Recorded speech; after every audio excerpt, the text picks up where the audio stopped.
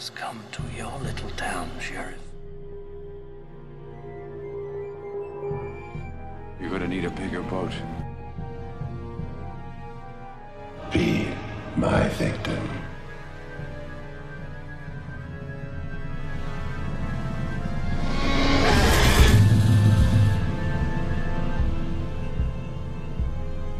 Hello, my name is Austin Torres, and welcome to the Would You Die podcast, the show where we talk about our favorite horror monsters and villains.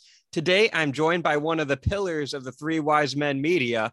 This guy does it all. He's my friend, Dylan Elkins, and today we're celebrating May 4th, which means we're doing a special Star Wars episode.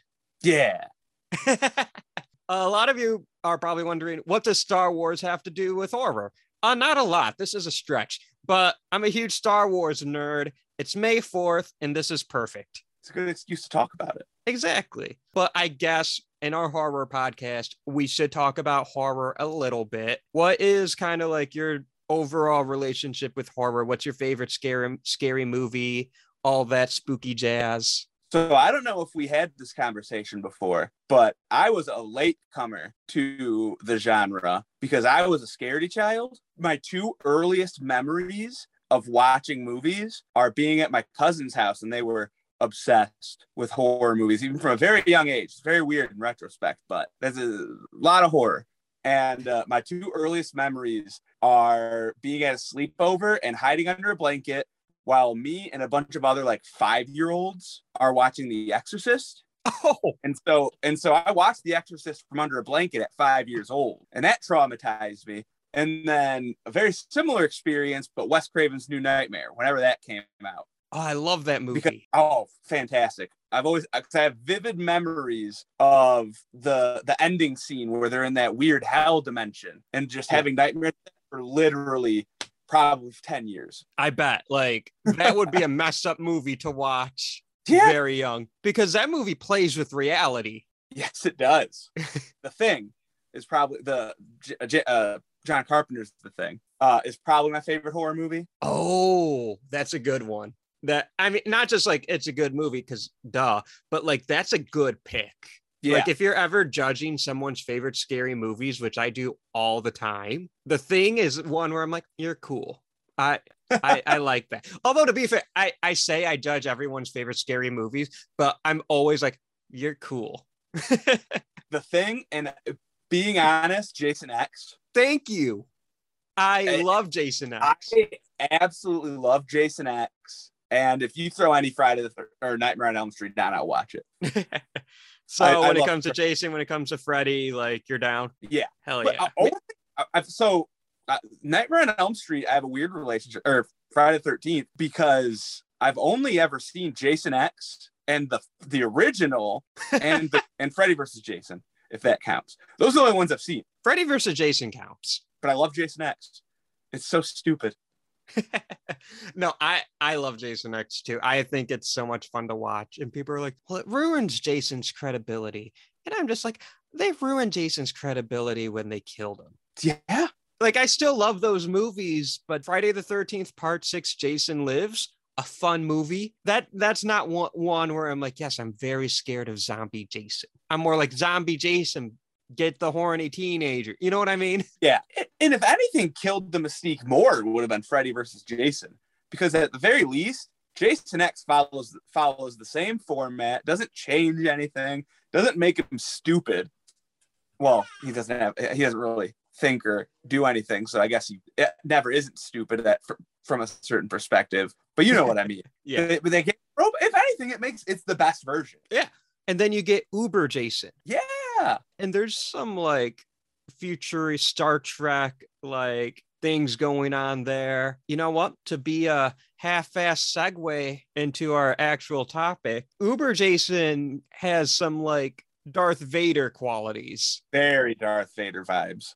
The way they shoot him with the camera, not with guns, but like the way they like frame him in the shot. And like, I could see like Darth Vader's entrance from A New Hope. Wasn't Darth Vader just the trope of just the unstoppable walking force like Jason or Michael Myers. Just he can talk, and also he's a space wizard. Well, Darth Vader's a lot of things, but I do think Darth Vader's gravitas, yeah, and the best cape. You're right. The only villain I think that could rival Darth Vader's cape is the King Predator from like Predator 2 and Alien versus Predator, because that guy rocks a cape. He does. Or she. That's true. We don't know. Yeah, we just know they're predators. Exactly. I don't know, and I know there's probably somebody's probably gonna have an answer to this, but I don't want to look it up. But no, that's fair. They reproduce like plants. They probably just shoot off seeds that grow into predators. That makes sense. I mean, Now there's a whole headcanon that I have where Audrey 2 from Little Shop of Horrors is just a ancestor to Predator. Also came from space. Could have been a hyper evolved Sarlacc pit, because Star Wars takes place a long time ago in a galaxy far, far away. Exactly. Now, see what we're doing here is we are building the Star Wars horror multiverse. We're bringing Predator into it. We're bringing Audrey 2, Jason X, probably. Well, you're forgetting that Yoda and E.T. know each other. And this is canon. You could argue is in the same shared universe as Star Wars, is in the same shared universe as E.T., or vice versa, which is great because E.T. is one of the greatest movies of all time. Agreed. And it's phenomenal. But we're not here to talk about E.T. We're here to talk about Star Wars, Austin. And horror. Which another side tangent to bring it back to E.T., which we're not going to talk about. E.T.'s a scary movie. The beginning's super scary. Yeah, and then like the part that I feel like every kid is scared by a different aspect of E.T., but we can all agree the spaceman gets me. We can all agree that when that shot of like E.T. dying in the creek and there's like a random raccoon and he's all like pale, I think that helps us become horror fans. Go on. Oh, that's my point. Like, okay. No, that's my point. I'm not the first one to come up with that joke. I know I've seen it on Twitter, but it's right. It's absolutely true. So whoever tweeted that, if you're listening, I don't remember who tweeted that, but if you know it's you, shout out to you because you're right. Quality tweet. And like, I wish I remembered who tweeted that so I could give them the proper due. Well, you're doing your best effort. No one can come at you. I hope not. I'm realizing how unhinged I am right now. I drank a little bit of Mountain Dew. Now I'm all over the place. This is going to be one of my favorite episodes. Well, the good thing is I did a tiny amount of research going into this. Hell yeah. Because I knew a little bit of some of the good stuff that we kind of touched on when we talked before. Yeah. And then I got a smidge refresher on some of it. So it's not completely unhinged for everyone listening. A basic overview is it's not a theory really, but I think the lore of Star Wars and the world of horror have they overlap in terms of like fandoms and in terms of like, I don't know, for the fact that horror icons Christopher Lee and Peter Cushing, best known for their Hammer horror films, they're both in Star Wars in very prominent roles. Very prominent honestly, roles. Because of those Hammer horror films. Yeah. Well, George Lucas loves his old movies. And he loves to borrow elements from all sorts of genres. Yeah. So that, well, was Lucas in charge of, he kind of did everything on the prequels. Mm-hmm. He kind of took control back for those movies. So I wonder if there was a little bit of, we had Peter Cushing. Now let's get, oh my God, why is my Christopher Lee. Christopher Lee. I got you. Just said it. I wonder if there's a little bit of intent there, because if you think about it too, they're very similar characters, because Grand Moff Tarkin was not like the primary, I guess, antagonist, but his presence was huge in that first movie. So, and he had more screen time probably other than Darth Vader than like the Emperor. And then Count Dooku was kind of in a similar slot. He was that number 2 guy, which I wonder if that was intentional. And they're both like political idealists. Yeah. But I feel like to bounce off of what you were going on, to bounce off what you were saying, Count Dooku is kind of like that in between Grand Moff Tarkin and Darth Vader. Yeah. Because in A New Hope, if you take that film by itself, not only is Grand Moff Tarkin the second in command behind the Emperor, Yeah. he's the one telling Vader what to do. Yeah, and not a lot of people pick up on that. Right. And I love Grand Moff Tarkin because he told Vader what to do. And like he was calling the shots, and he's a great villain that doesn't get. I mean, Darth Vader's iconic, and I think it's the sequels that make Darth Vader the great character that he is. Because in that original film, he's the enforcer. He's not the Sauron. He's the Witch King. Yeah, I think that's a very good comparison. I mean, I would say their level of the way they presented them, Darth Vader definitely was more important than the Witch King, but they filled very similar roles. They were the lead bad dark wizard's top guy. In scary armor. And in scary armor. But remember, Darth Vader doesn't have a weakness except for his son. The Witch King's weakness is women. That's also Darth Vader's weakness. If you think about it, yeah. Lord of the Rings ripped off Star Wars. I think it's the other way around. Nope. Lord of the Rings came first, but I'm a bigger Star Wars fan, so I'm going to say you're right. I love Lord of the Rings, by the way. I actually watched all three a couple weeks ago. I actually had the time to do it. See, for me, it's if they're on. There are like certain films you never change the channel. It's like the Lord of the Rings trilogy, The Empire Strikes Back, Jaws, and Predator. Yeah, I think the Battle of Hoth is always on TNT. I feel like it's that or the space battle at the end of Phantom Menace. I feel like those are always on the TV. With the Naboo starfighters, I love that one. Oh, it's great. That's where you do your great impression of Anakin Skywalker. I didn't know I had a great one. I'll try spinning. That's a good trick. It's not even an impression. I just say that. It's good enough. That was pretty wizard. A lot of times I'll just butcher that line for my own nefarious reasons. So like, I'll try making myself laugh. That's a good trick. Oh, speaking of horror movies, that freaking the acting on that little boy. It's not his fault. Oh, he's a boy and he had a bad script, but still. Everyone rags on him, but it is not the actor's fault. No, nothing that little boy did was worse than the chemistry that Hayden Christensen and Natalie Portman had. And it's like everyone was just like, Hayden Christensen's such a bad actor. When Natalie Portman was also like, she's half of that chemistry. Takes two to tango. They both just did not click. And then you had Daddy McGregor in the background just eating up every scene. Oh, we could all agree he's great. But people just blamed it all on Hayden Christensen, not to put any blame on Natalie Portman. I want to be perfectly clear right there. She is an iconic, amazing actress, and she proves it in movies like Black Swan and Jackie. Like she's been great since she was a child. Yeah, but that doesn't mean she was good in those movies.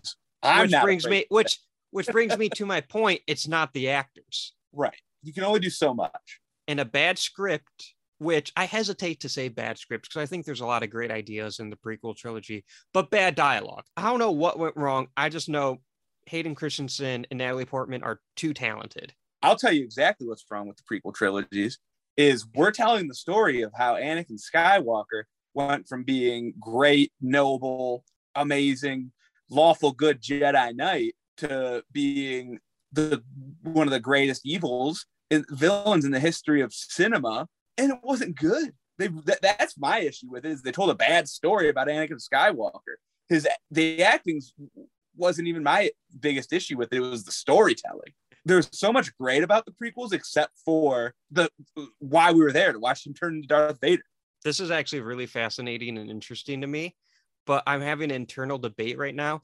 Do I derail this entire podcast and turn it into a critical analysis of the prequels, or do I somehow bring it back to horror? The thing that's fun about Star Wars is everyone has wildly different opinions about it. Yes. It just gets annoying because everyone gets butthurt when it's like, what do you mean Attack of the Clones isn't your super favorite all-time Star Wars movie? Attack of the Clones is up there with my least favorite movies. I think it's most people are like that. I was just thinking Attack of the Clones because I don't know, I like it. But but like, you know what I mean? It's just like people get so butthurt and it's just like, guys, they're movies. Yeah, well, Like, let's start. chill. The word. You're gonna like some of them, you're not gonna like others. Like, it's fine. If you love all of them, that's great. And if you hate all of them, that's even better because you know not to watch any of them. Star Wars fans like U of M fans. They're entitled and won't shut up. That was a little pandering for you. I actually hate that analogy because I'm a huge Star Wars fan and I want to be nothing like U of M. Go green. All they talk about how great they were in the old days, and how now it's nowhere near the same highs they were at, but they still act like it is. They get one hit in 20 years and they act like they're back forever. See, it's a good comparison. I hate that you're right. Speaking of horror, let's segue into the monsters of Star Wars. Which arguably is... You go ahead. No, I said which arguably is the best part. Oh yeah. The first monster I want to talk about, I think, is the most iconic monster of Star Wars, and that is the Rancor.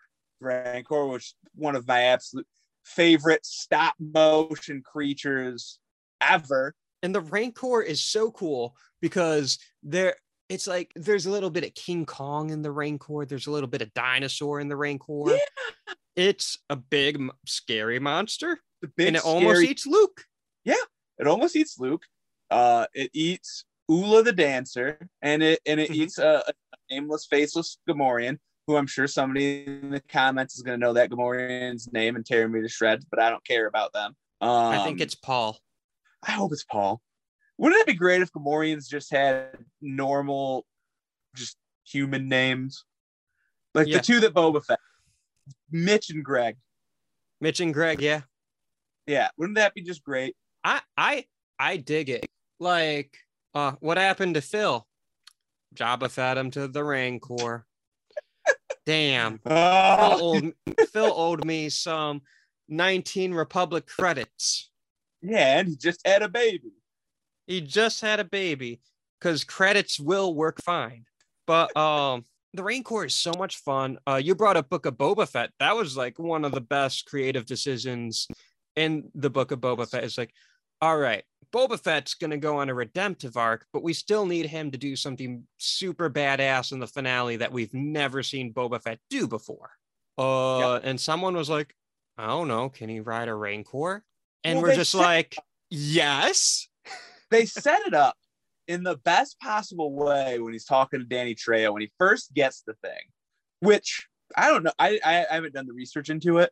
Was any of that practical? Because there were scenes where it looked like there was a creature there. I'm pretty sure they built a full-size Rancor for a lot of those shots. At least Ed, because like I said, it looked like there were times where there was something there, which is great. Practical effects are always better even when they look worse. But they set it up. They have Danny Trejo talking about people riding them, and we've never seen that before unless you played Star Wars Demolition for the PS1, where one of the characters is it's Twisted Metal but Star Wars, and one of the characters is riding a Rancor. And Boba Fett is like, I ride beasts too, and it's just like you don't really see that with the exception of like the Bantha.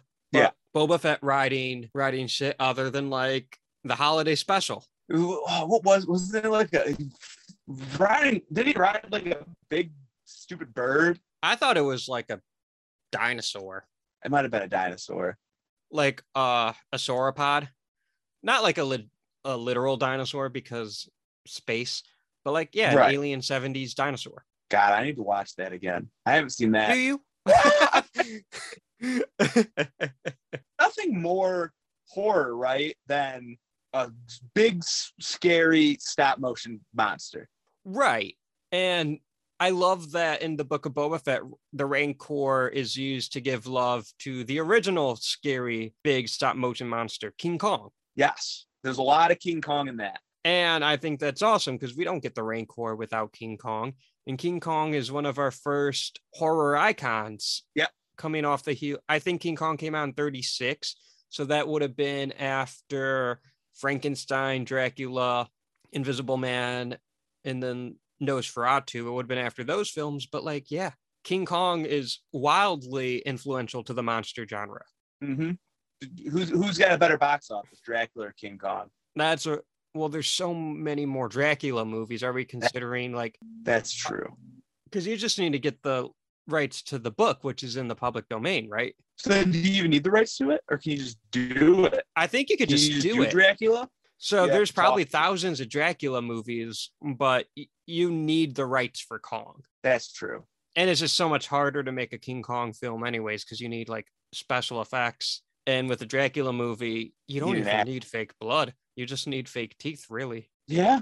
Or you just find somebody who's got crazy teeth. I went to elementary school with a kid. He had vampire teeth. He was a vampire, dude. Yeah. Well, he only went to night school. Wait, was that for real? No, it was there. Have you ever heard of nighttime elementary school? You know what? You tried sarcasm, and to me, that was a new trick. That was pretty wizard.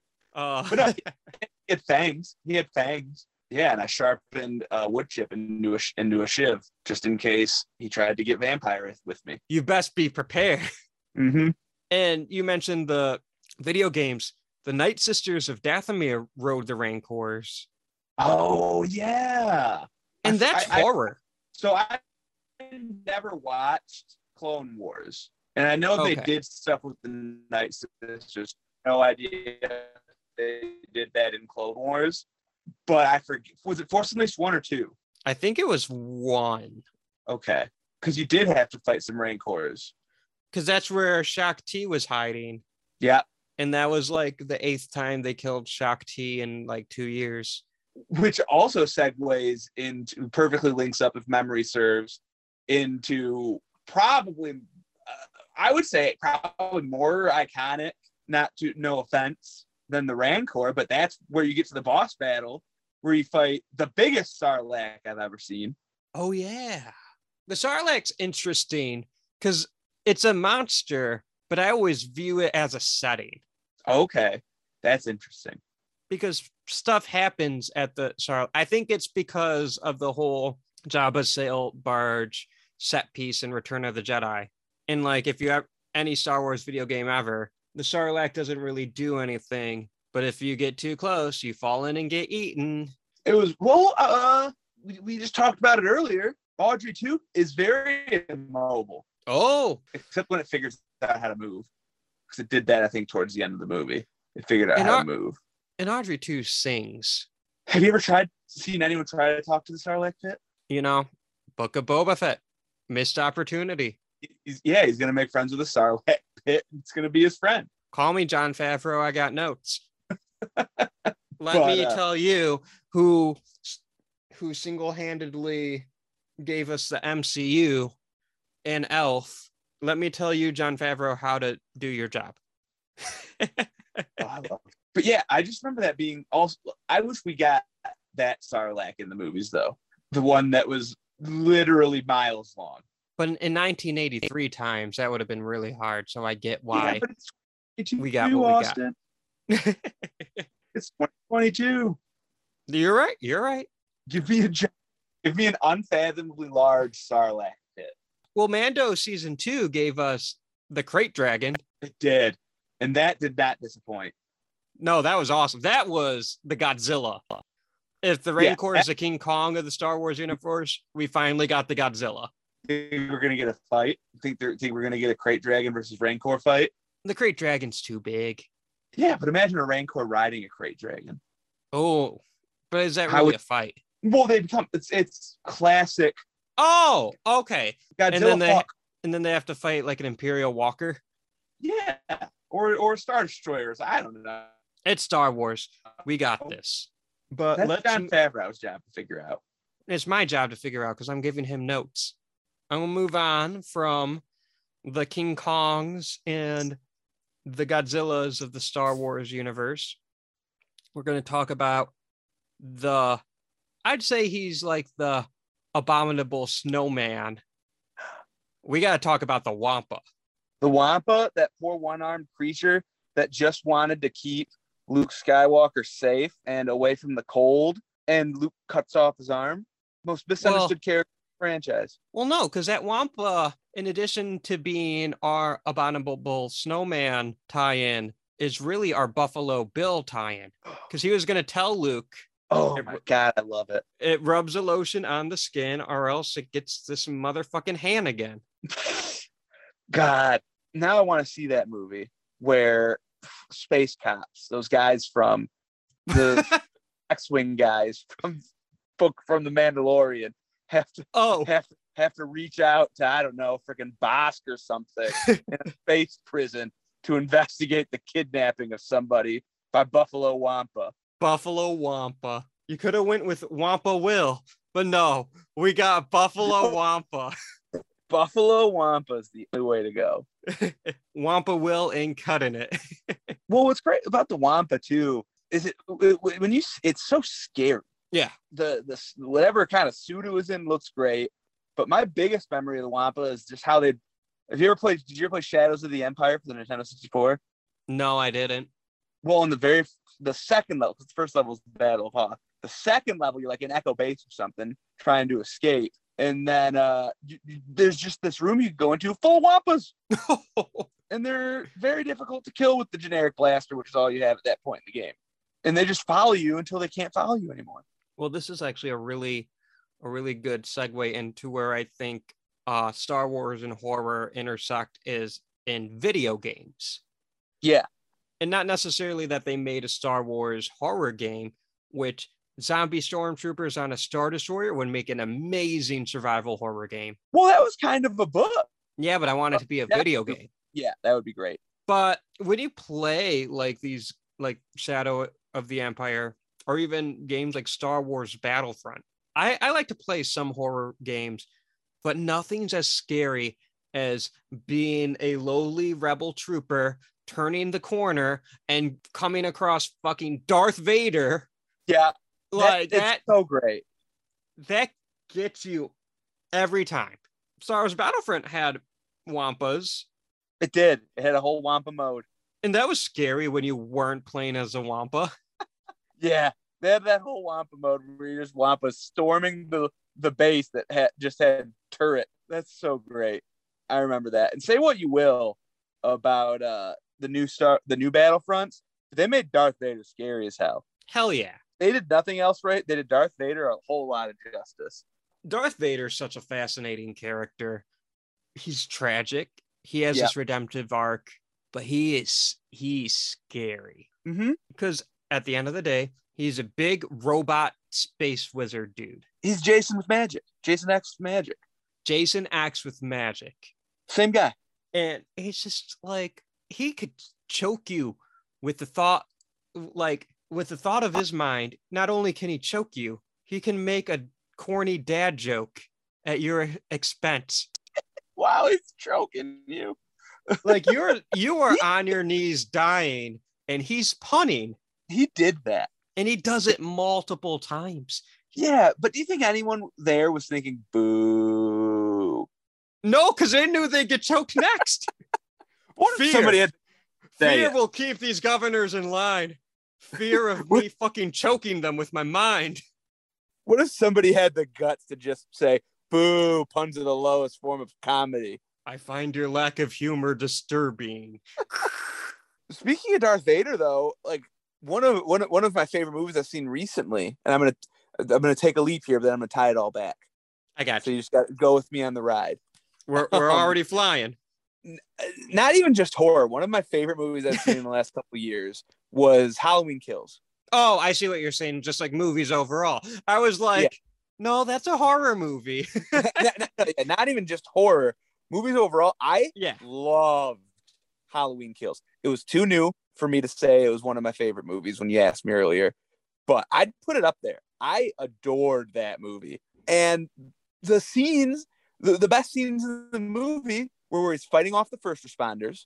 And then when he's fighting the entire town at the end of the movie. And that's just the end, Rogue One. That's all that was.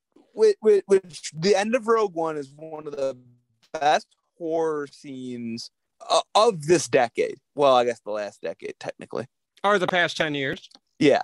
And that's all. That's all Halloween Kills did. They were like, well, Star Wars Rogue One did this great scene. Let's just steal it and do it with Michael Myers. I get that. I think it's time to talk about Darth Maul. Darth Maul's great. Darth Maul is scary. Darth Maul's the reason I think people saw Phantom Menace. And when he showed up in Insidious, I freaked out. It's not even the first time I've heard you make that joke. And I loved it again. But it's so scary. It's so scary. It's eerie how they had to know, right? Someone had to make that connection. They had to know that was just Darth Maul. But that's the thing. That's the thing, because I imagine in the concept design and the pre-production of the Phantom Menace, the concept artists and whatnot working with George. Okay, so you have this character you wrote, Darth Maul. What are you kind of thinking of in terms of like visual direction? And George Lucas said, "Give me the fucking devil." You brought up something that I wanted to bring up when you first brought this idea up to me. So keep going. Okay, all right, but yeah, it's just like Darth Maul is just the devil incarnate in Star Wars.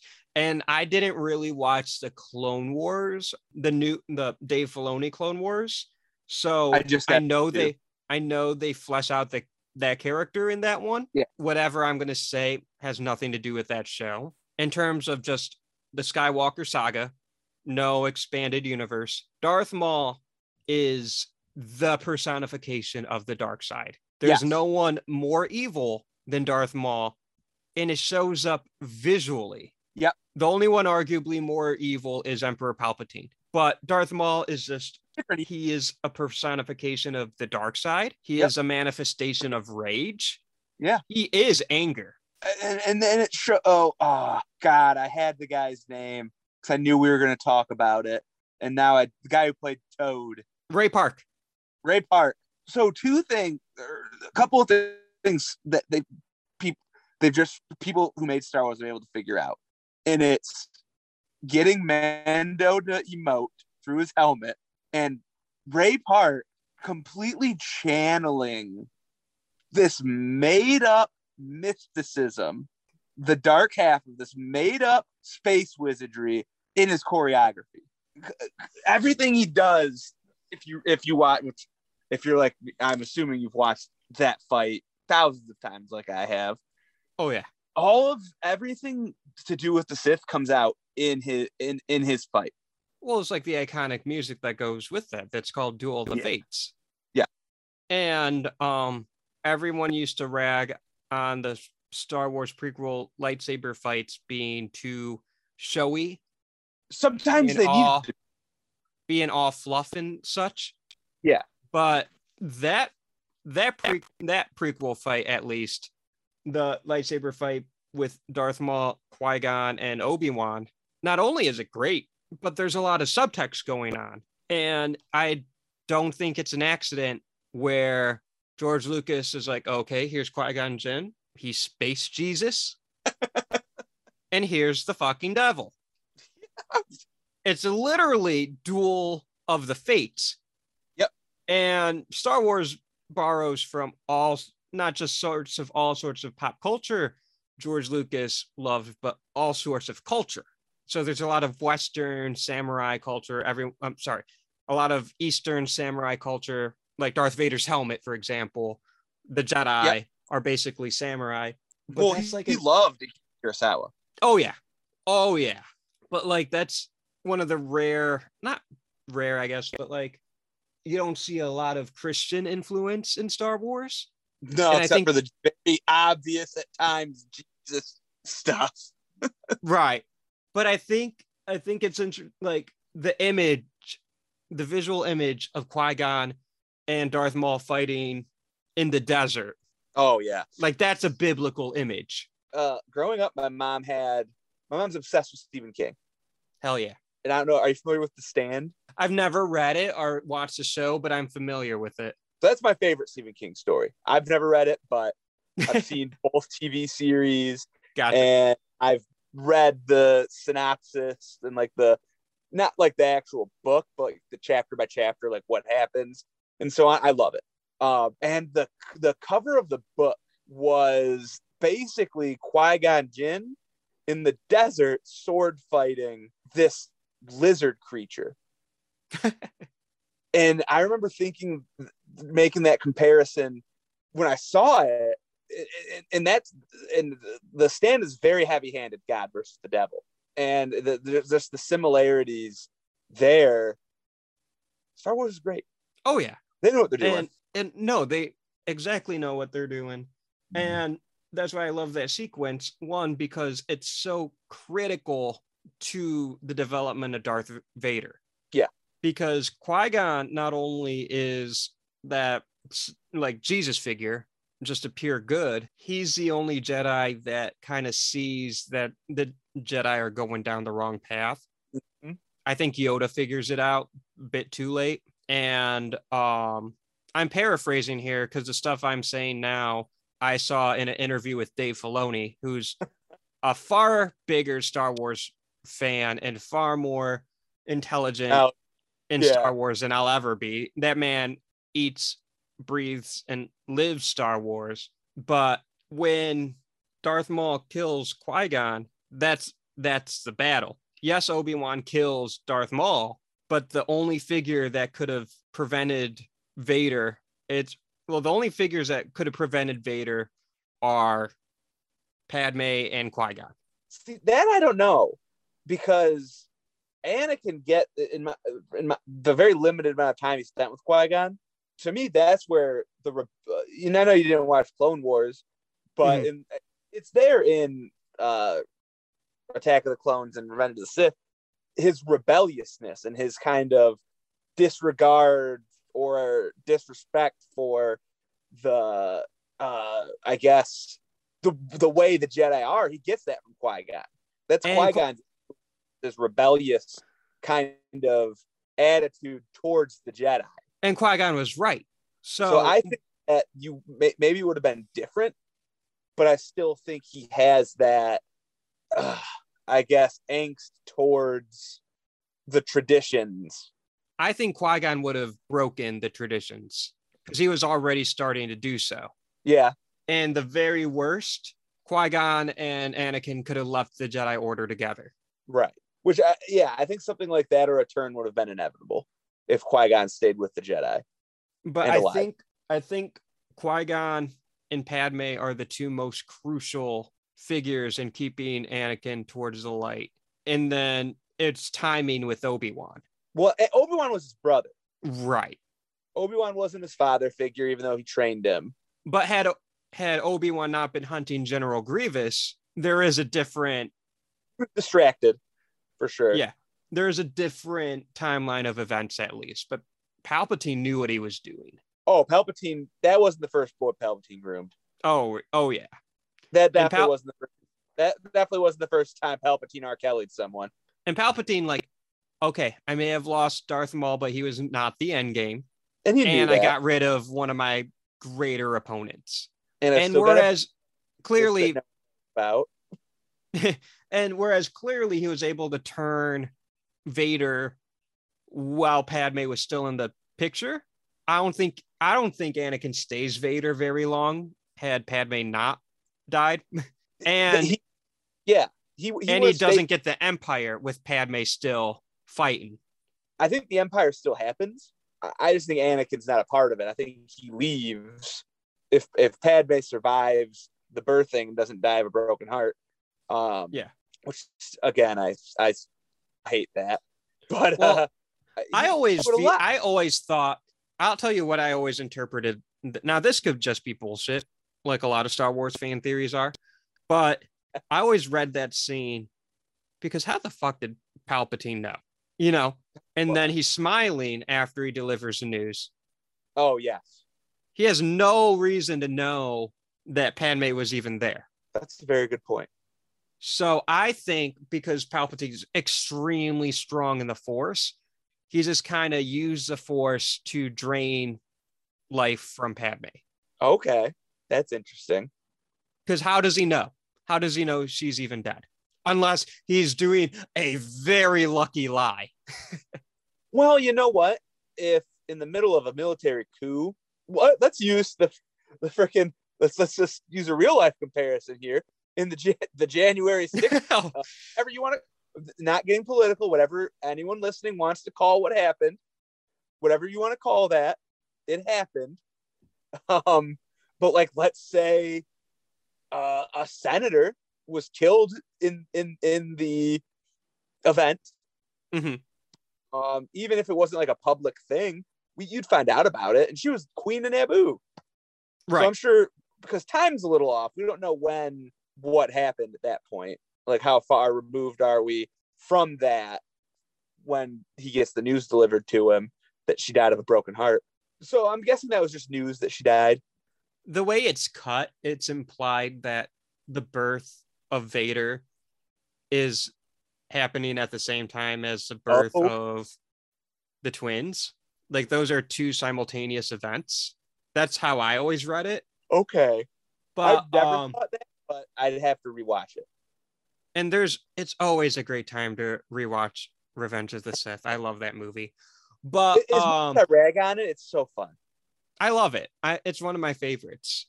But and not just Star Wars, like movies. Yeah. But the editing implies that those are simultaneous events.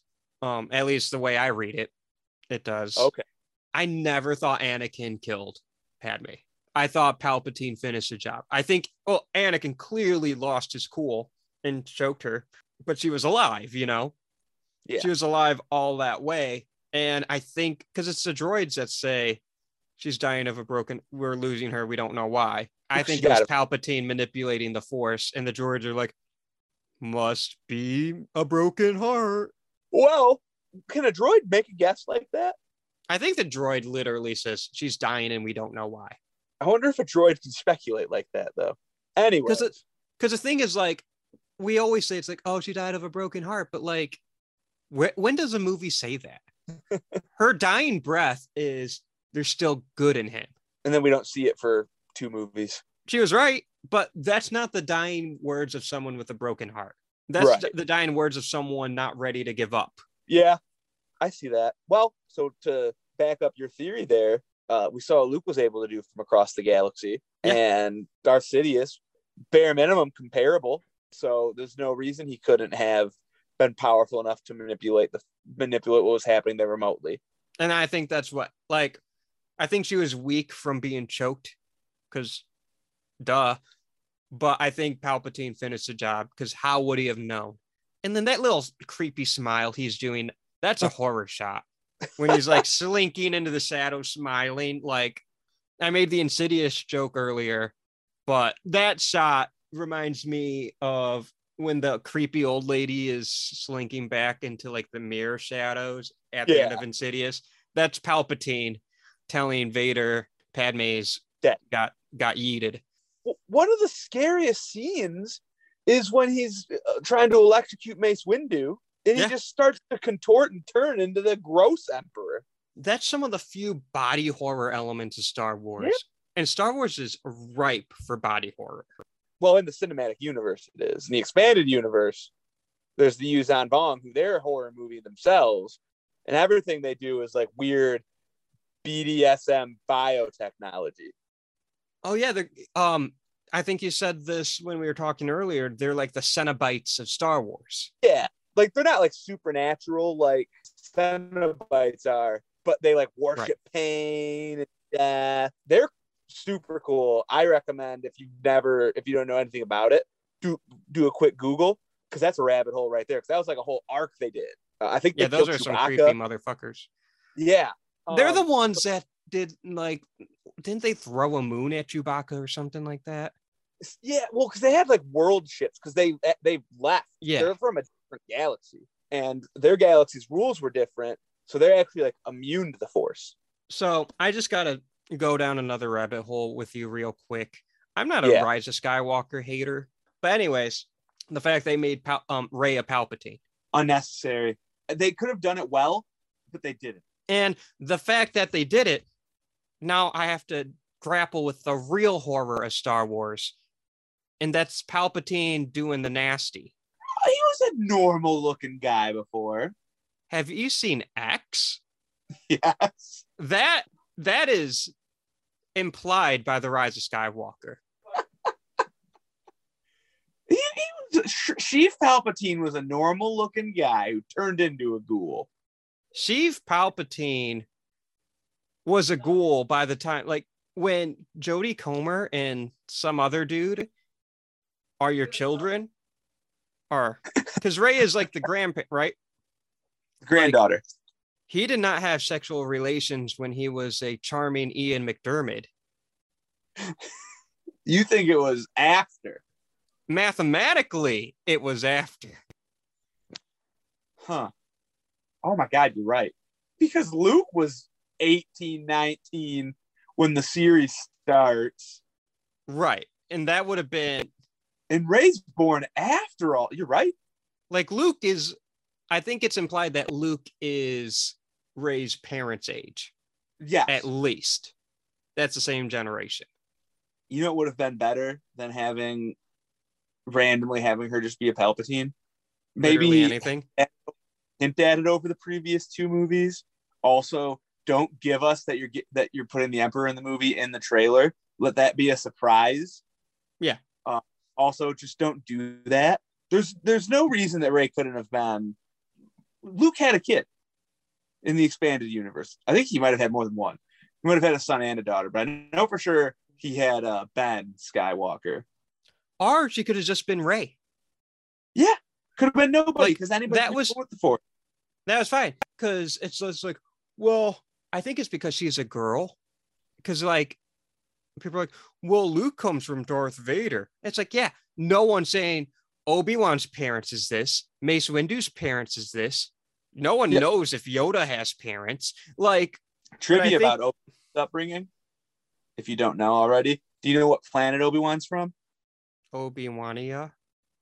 He's from a planet called Stewjan, which was, I guess, and this is a secondhand account of hearing this story, so I'm going to have details wrong. But George Lucas was in an interview with Jon Stewart, and Jon Stewart was like, hey, name something after me. And he was like, all right, the planet Obi-Wan's from is Stewjan. And Google it, Obi-Wan's from Stewjan. That's a baller move. Yeah. I want to create a world so iconic where people's like, name something after me. And I'm just going to be like, my iconic villain has a brother named Phil. And it's canon now because I make the rules. Exactly. McClunky. I love Star Wars. I love Star Wars so much too. Shout out to General Grievous. General Grievous, honorable mention. Horror potential. So but General Grievous, super scary, right? Well, like, first off, he's got those monster eyes. He's a robot with monster eyes. He hunts Jedi. Yep. There's a body horror element if you, let's say, you explore his backstory when he's a murder alien, and he is clever. You know what? Before, like 5 minutes before we zoomed, I looked up what he was. Can't remember what it was called anymore. It was like some sort of alien species. Yeah. They all have like skull faces. Yeah, and that's creepy. His cybernetic armor is supposed to resemble his tribal, like, ritual hunting outfit. But I think there's a if you're talking about like a horror Star Wars miniseries for Disney Plus, I would look at Darth Maul. I would look at General Grievous. Darth Maul's brother too. Yeah, I think there are horror elements there that could be used. Yeah. Or you go with that one book and do a stormtrooper zombie infestation on a Star Destroyer. That'd make an amazing miniseries. Or a movie. Are you familiar with a character, might butcher the pronunciation, Aboleth? Sounds familiar. So Aboleth, right? I'm going to get specifics wrong. Sue me. There's these like force deities. They're like the father, and then there's the two children. And they had this like caretaker who was just, and they're these like immortal force beings. And they had this caretaker who was just this mortal woman whose job was to raise these two essentially force gods. One represented the light side, one represented the dark side. And they're immortal while she's aging. And as soon as she's getting close to death, she's not able to control them anymore. They don't listen to her. So she goes to the two like force points, if you whatever you want to call it, on the planet. One's like the fountain of wisdom and the other one's something else. And she takes in both aspects of the force powers and becomes this just immortal, I guess, close thing I think it was like eldritch force demon that again, I don't know all the specifics, but basically goes through and decimates the Star Wars universe. Yeah, it's pretty awesome. I would look it up. That sounds awesome. Yeah, it's and I think that's perfect for a later, like if you wanted to do like that could be Star Wars's Endgame or Infinity War, or whatever is the build up to this, because Luke Skywalker even says that it's the most powerful thing that's ever existed. The combined might of the Jedi was like not even 1,000th of that thing's power. And it's pretty dope. And these immortal force gods had to work together with these other aliens to create this super prison in the middle of the galaxy, like the galactic core, to just keep the thing contained, and it gets out. Nice, as it should, because that's how stories do that. I just had a really crazy idea, but it's technically possible because Star Wars owns the rights. No, Disney owns the rights to both Star Wars and 20th Century Fox. Rebel Squadron on some sort of warm temperature planet. They're hunting for, let's say it's post Return of the Jedi. They're hunting for Imperial outposts. Well, you got to root them out. Exactly. Yeah. They come across one and it's cleared out already. Place is covered in blood. No bodies. Okay. Maybe some leftover pieces of armor here and there, but really no bodies. So they fan out, scan the perimeter, and they find a bunch of skinned stormtroopers and Imperial officers hanging from a tree. This is how you bring the Predator into the Star Wars universe. There's no reason not to do Predator or Alien or The Thing. There's no reason not to do it. You own the rights, Disney. Who owns Aliens? Is that 20th Century Fox too? Yep. Yeah, no reason not to do it. The only one I think that you can't do is The Thing. I think that's Universal's. I'm almost positive it is. But Disney, you have Star Wars, you have Alien, you have Predator, and you have the Guardians of the Galaxy. Star Wars and Marvel could coexist. And I think you could throw a Predator in the mix as well. A Predator in the mix. You can have Luke Skywalker fight off a Predator. You can have you can have the New Republic fight Galactus. Hell, you know how cool it would be if Doctor Strange just like had to fend off a room of xenomorphs? Like they won't. Or like if Darth Vader finds himself on a xenomorph planet and gets the bad attention of a xenomorph queen. Well, if it's pre-New Hope era Darth Vader, he would be there probably to get it and have an army of them. That's something the Empire would do. Oh yeah, come on, Disney. You have the means. You make all the money, so give the people what they want. Predators. That's what the people want. We want Predator. We just want Predators, and not the kind of Predator that Olivia Munn got kicked off the set of Predators. No, not real Predators. We want movie Predators. What's the coolest alien? Xenomorphs are pretty cool. Predator's cooler. It's got the dreads. It's got the armor, the stick. Yeah, but you can like look a xenomorph in the face and you could call him a dickhead and you wouldn't even insult him. One, because I don't think they register language. Two, because you're right. But yeah, I love Star Wars. I love horror. Yeah, I think this was a more Star Wars episode than it was a horror episode. Yeah, but it was we tried. The horror we tried hard, but there we tied it back. We talked about Insidious, and also let's not forget one of the very first scenes of A New Hope when they're in the Mos Eisley Cantina. There's a Wolfman. There's another devil. There's a devil. This is a straight up devil. And there's a giant praying mantis. Yeah. Bugs are scary. And then the guy who Obi-Wan cut his arm off. He doesn't like you. Got the death sentence on 12 systems. I'll be careful. You'll be dead. I think the one dude is like Panda Baba or something like that. I had the toy of the alien. I think he's like that was because I think it's Kenner made all the good Star Wars toys in the 90s, and they made toys of every character. Yeah, I think it's either Panda Baba or it's like Richard. I know. I think you're right. I think it is something. If it's not Panda Baba, it's something close, or Richard. Yeah. Any final thoughts on Star Wars or horror or Predator? Again, Predator, coolest alien in all of science fiction. Thoughts on horror? It's great. To me, horror it's like pro wrestling. When it's bad, you don't want people to know you like it. But when it's great, there's almost nothing better. I feel that. Yeah. When horror is at its peak, some of the best movies ever made. And then Star Wars, the big takeaway from that is there's always a bigger fish. There's always a bigger. How did that not come up earlier? I don't know. If there's one takeaway from this whole conversation for the viewers listening through the audio scope, it's that horror's everywhere. Everything's scary. Don't leave your house. You can't escape.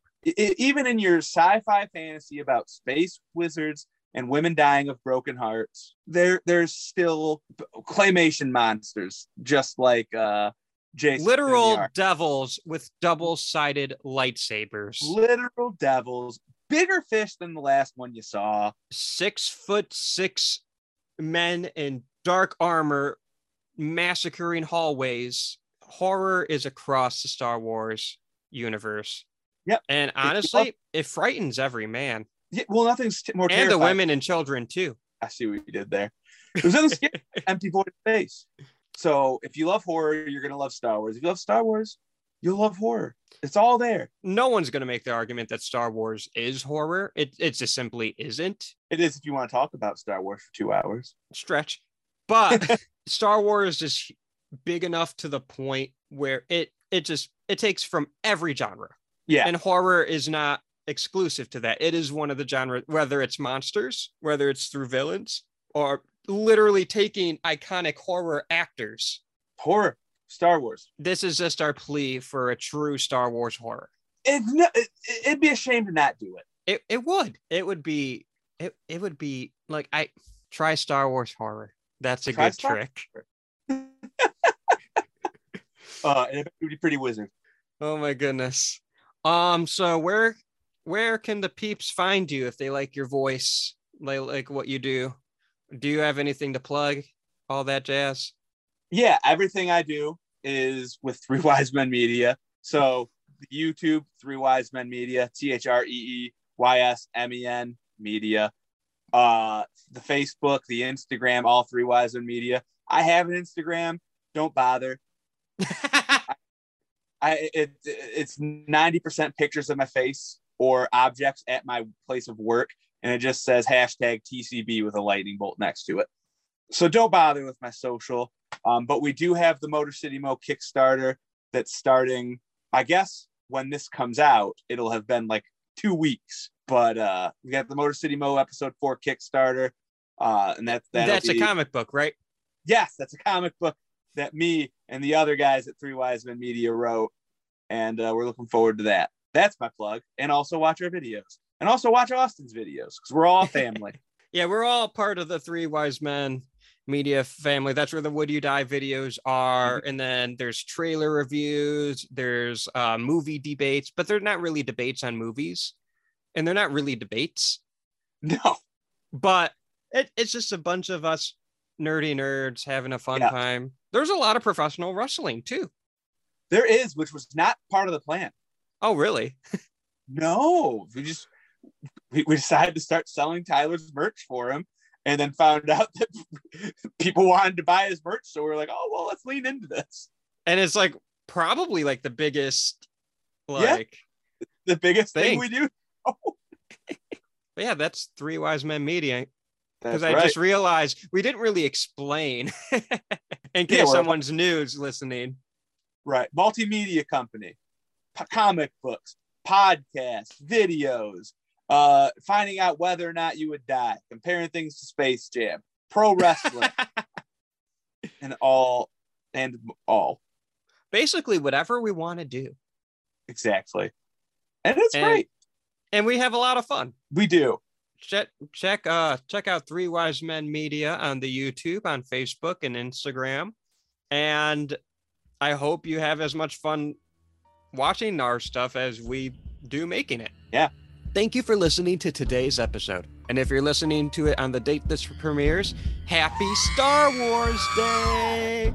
Thank you to my friend Dylan for talking horror and Star Wars with me. And of course, check out Three Wise Men Media and the Motor City Mo Kickstarter.